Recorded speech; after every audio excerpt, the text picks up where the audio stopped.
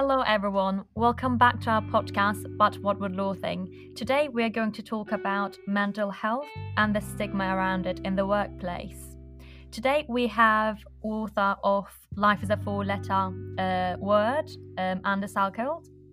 If you want to say hi. Hi, thank you for having me. Thank you for accepting our invitation. We're really looking forward to our discussion. And my usual co-host, Pragya. Hi, everyone. Thank you so much for joining us. And thank you, Andy, for joining us on this podcast. Yeah. Absolutely fine.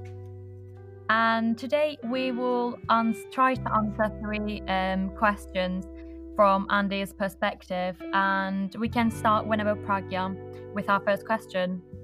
Sure. So, Andy, our first question for you today is then, every mental health discussion that we seem to have, as a society, is always surrounded with this stigma, which makes it much harder to find a solution for it, to these mental health issues, that is, especially in the workplace. So then, Andy, how do you think that we can eradicate this stigma and, create a much safer environment for mental health discussions? So I think it's a really interesting point. It's something I've been kind of very passionate about and focusing on for pretty much 2 to 3 years of my life now. Mm-hmm. The thing about stigma or something that's taboo or anything like that is it's entirely driven by the society as a whole. So, Yes. And what it relies on is it relies on people believing it exists. And if the society itself doesn't believe in a stigma, doesn't believe a topic is taboo, then actually it no longer is. So for us to break the stigma so much, we just need to ignore it. And what I mean by that is you are one person. You have, whilst we continually break this into physical health and mental health, whereas actually it's just health. It's just being healthy as a person. And if we stop segregating it and just kind of say, well, you know what, I'm not healthy at present, I'm ill at present, or something like that, then it actually makes the whole conversation a lot easier. Yeah, you're right. I completely agree with that. It's just removing that sort of idea from it that, physical health is more important than mental health, or not giving it the same level of importance. So I completely agree with you. And one of the reasons this often but by background, because the listeners may not know, is I'm an accountant, and you're both aspiring lawyers and everything. And one of the reasons there's a lot of perceived stigma about mental health within the professions, accounting, law, and other professional services firms, is it's an internal thought that, because these are professions that rely on our minds, our thought processes, how we think, how we resolve problems, how we create solutions, because they are driven by our minds, the perception is that by admitting an illness of the mind of any sort, that means that you've admitted a failure in your job, whereas actually it's not the case. I've lived with depression knowingly lived with it for 6 years, but actually if you look back throughout my entire career, I've probably had depression throughout that time. I am still a successful accountant. I am still a finance director. It is just one of these things where, because we believe there's a problem, we almost infer that problem and it becomes reality. Whereas if we just accept it as being you know what, I'm ill, I've got a cold, it's a cold of my mind, but I've got something like that, or I have asthma of my mind, or something like that. That's a condition you learn to live with and manage and mitigate. I believe that's a much better way that we can approach it, and particularly within the professions where it is seen to be much, much worse. Yes, I mean, it is interesting that you brought the stigma to an individual spotlight. And you have mentioned in your book that people feel underqualified and underprepared for their job, which you have termed as imposter syndrome. Where does this individual problem lay within the stigma. Can you elaborate on that just a little? Yes, so imposter syndrome, I don't believe it's an actual medical term or anything like that, but what I mean by it is it's where people don't feel prepared, that they feel like they're a fake or a fraud, and they're going to get found out eventually, and something like that. And where it comes from is because we live busy lives. We live very, very busy lives when we're working and so on. And one of the things that happens is we are taught through our professional exams and everything like that of how to do something correct by the rules and everything like that. Yeah. However, in practice, things are done very differently. As weird as it sounds, you often fly by the seat of your pants when it comes to solving a problem. And you end up not doing something quite the way you think it should be done. It's natural. This happens in business all the time.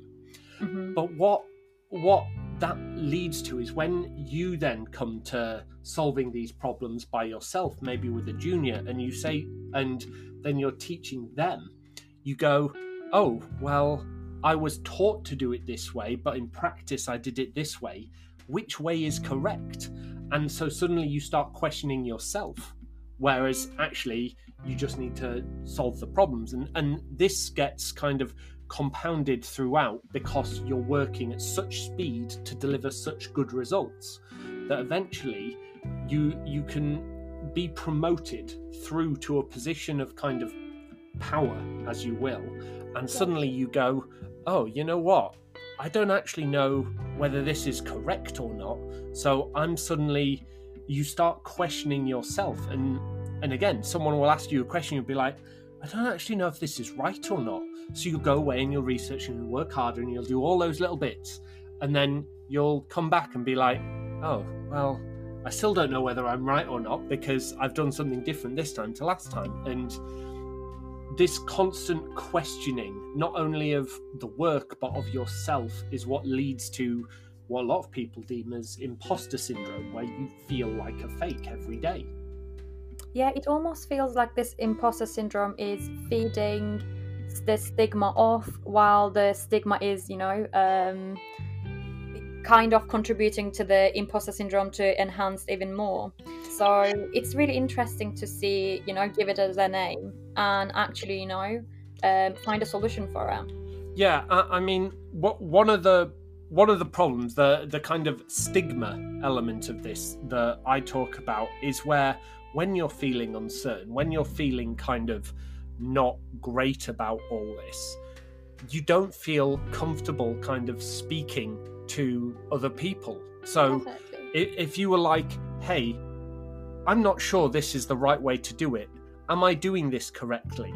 Would you actually go up to your boss who you've been working with for 3-5 years and ask them something about something really simple that you should have learned a long time ago, but actually suddenly you're like, I should have learned this back then, but I don't understand. If I ask now, they're going to think I'm an idiot or something like that. And that is how it kind of all compounds, because we never give ourselves the time to actually process the information we're working through and that we're learning. And one of the most important things through business and through life in general is just learning as you go and kind of absorbing the information.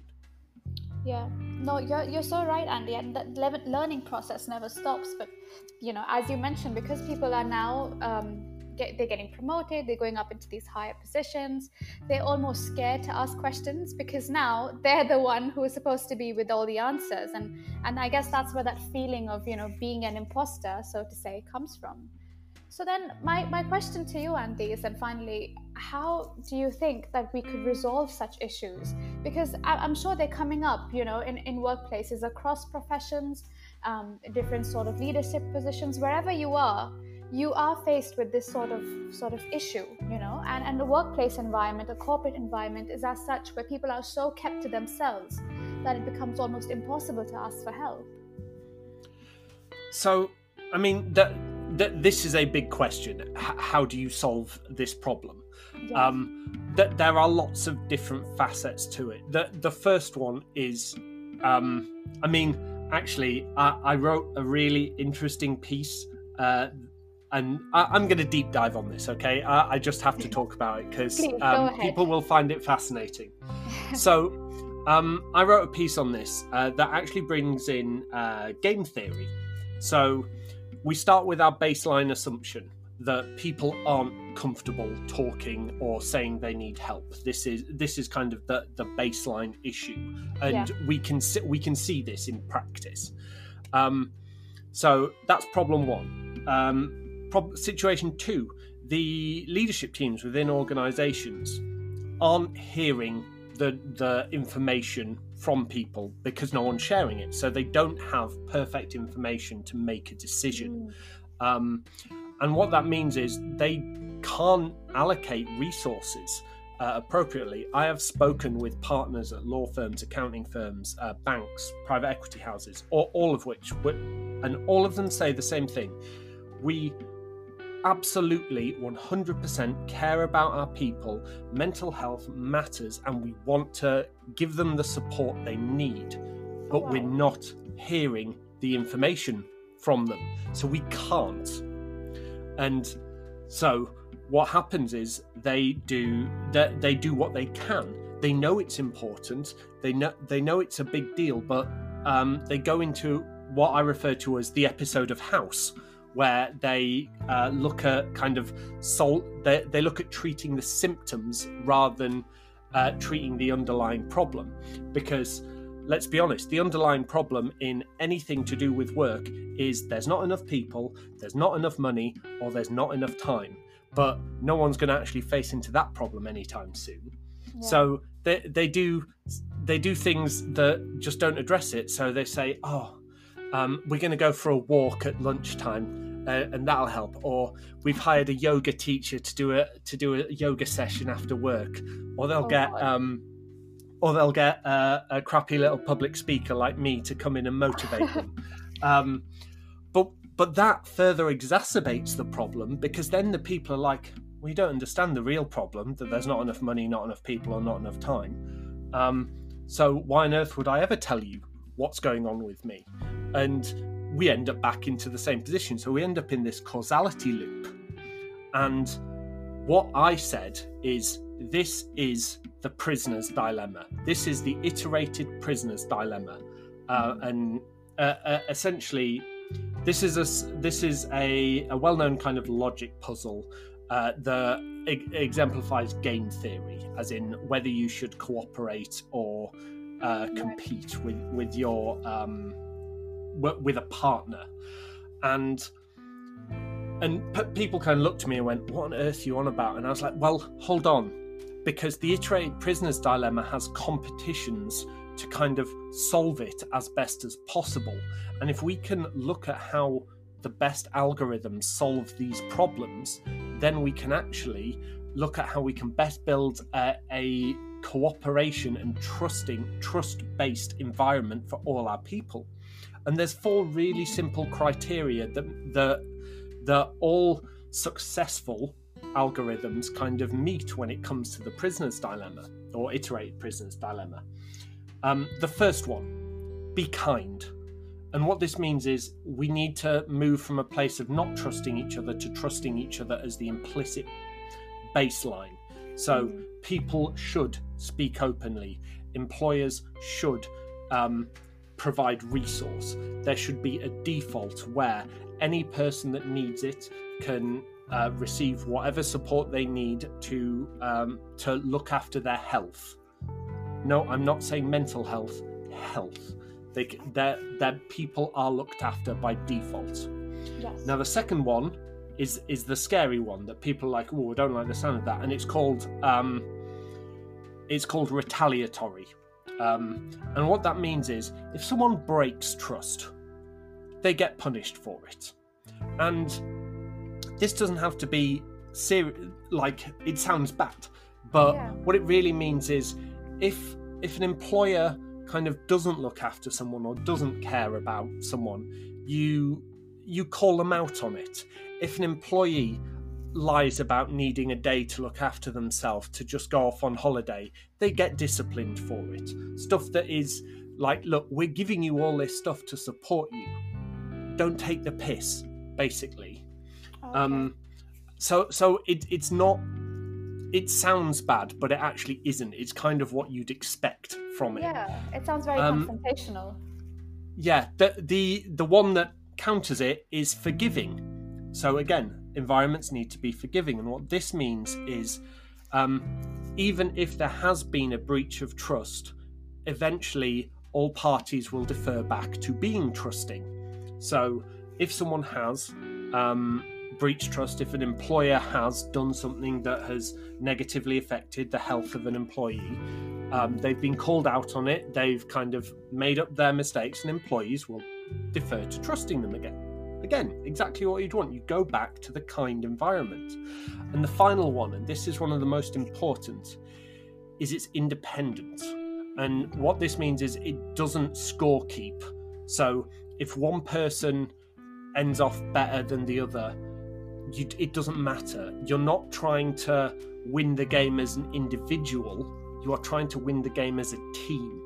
So what that means is employees shouldn't worry about management kind of going on holiday or anything like that. And management shouldn't worry about providing resource to some employees that need more help than others.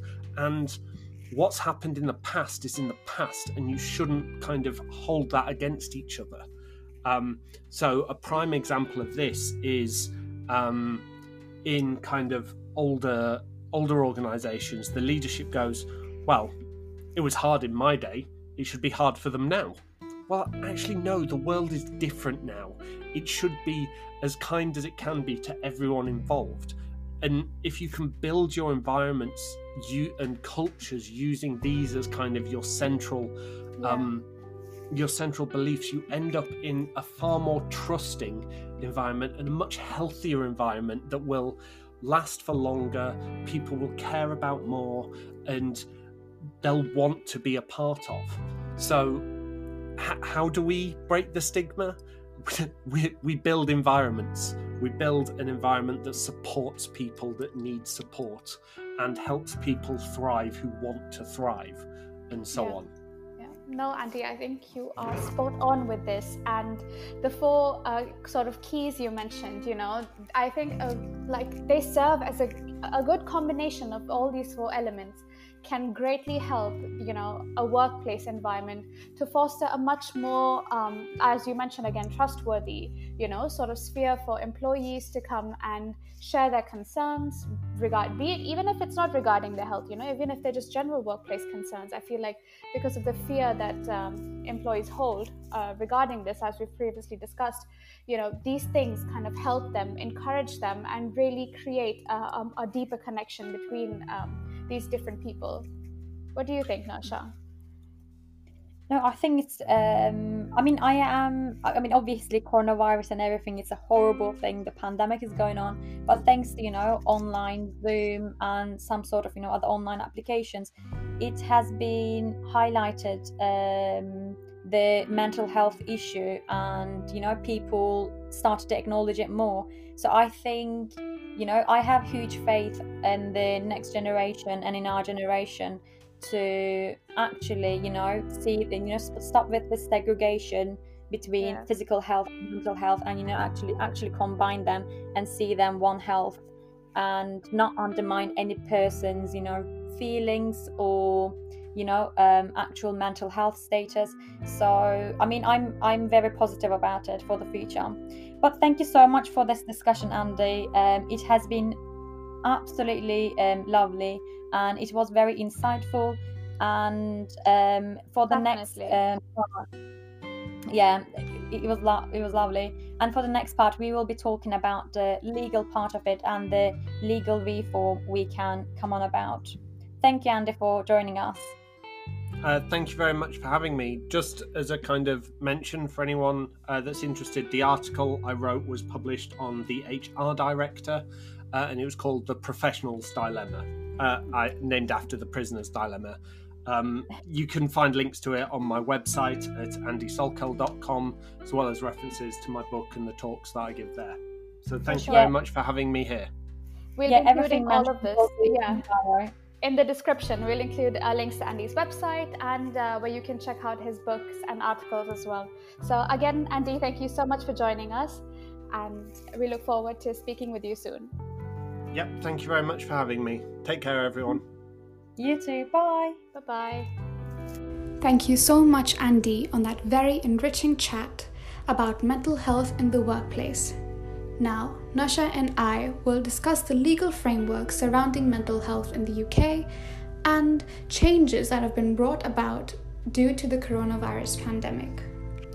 Now, the primary legislation surrounding mental health is, the Mental Health Act. In October 2017, the then Prime Minister Theresa May announced for an independent review of this act to address the rising detentions of people, the racial disparity in the act, and the use of the act and the concerns regarding it about human rights and dignity. Now, the government then committed to introducing a legislation to allow people to nominate a person of their choice to be involved in decisions about their care, and to introduce advanced choice documents, which basically say that people can set out their wishes and about future care and treatment. Now, at first instance, this just goes to show that the review of this act seeks to give people much more autonomy in making these fundamental decisions for themselves later in life when they are no longer in a place to do so. These advanced choice documents will allow them to set forth their wishes rather than having someone else dictate their life for them. Now, the review set out some recommendations, that they felt could be changed with the Mental Health Act. And obviously, the first being the advanced choice documents, and other recommendations included a statutory care and treatment plan to include people's wishes about and earlier access to a second opinion and a rights to appeal against treatments. It also allows for a choice of a friend or a family member who has a role in decisions about sectioning and care by making the current nearest relative role a nominated person that you can choose yourself. So it's not restricted anymore. It's up to the person and they can make their choice as they please.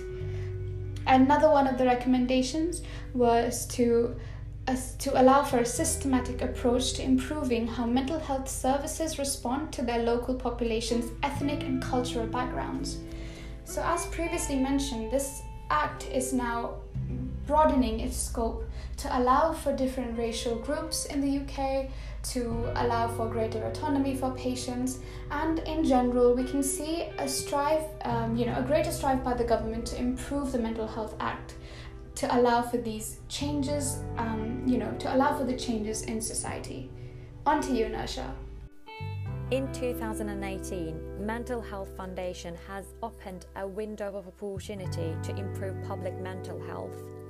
As Pragya has mentioned, in the past few years, this window of opportunity has brought about some impressive progress in the review of the Mental Health Act, a long-term plan for our beloved NHS, a prevention green paper from the government, and most importantly, it initiated a wider conversation about mental health, like our special guest Andy, who takes a part in.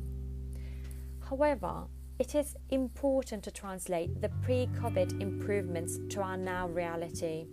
Everyone is scared of an enduring pandemic, rightly so, and strapped within their boxes of houses, feeling trapped. Like we mentioned previously, this has highlighted the importance of mental health more than ever. We as victims of this pandemic, as students, as professionals, as frontline workers, deserve a support from the government and deserve a more progressive change within the law. Unfortunately, instead of seeing a progressive change, we have endured the abolition of Public Health England during a pandemic. This is very threatening to our national mental health providers, and it undermines the healthcare that we need in such emergence. As Mental Health Foundation stated, it is not acceptable to lose the home of the national public mental health function without a clear replacement. As a responsible member of the society, we must push for a better change for ourselves, for the next generation. As a responsible member of the society, we must not let go of the societal change that we have mentioned earlier with Andy become the law. Thank you, our listeners, for listening to us and participating in this such vital conversation. We will leave the link of Andy's book, where you can buy it from, and his website.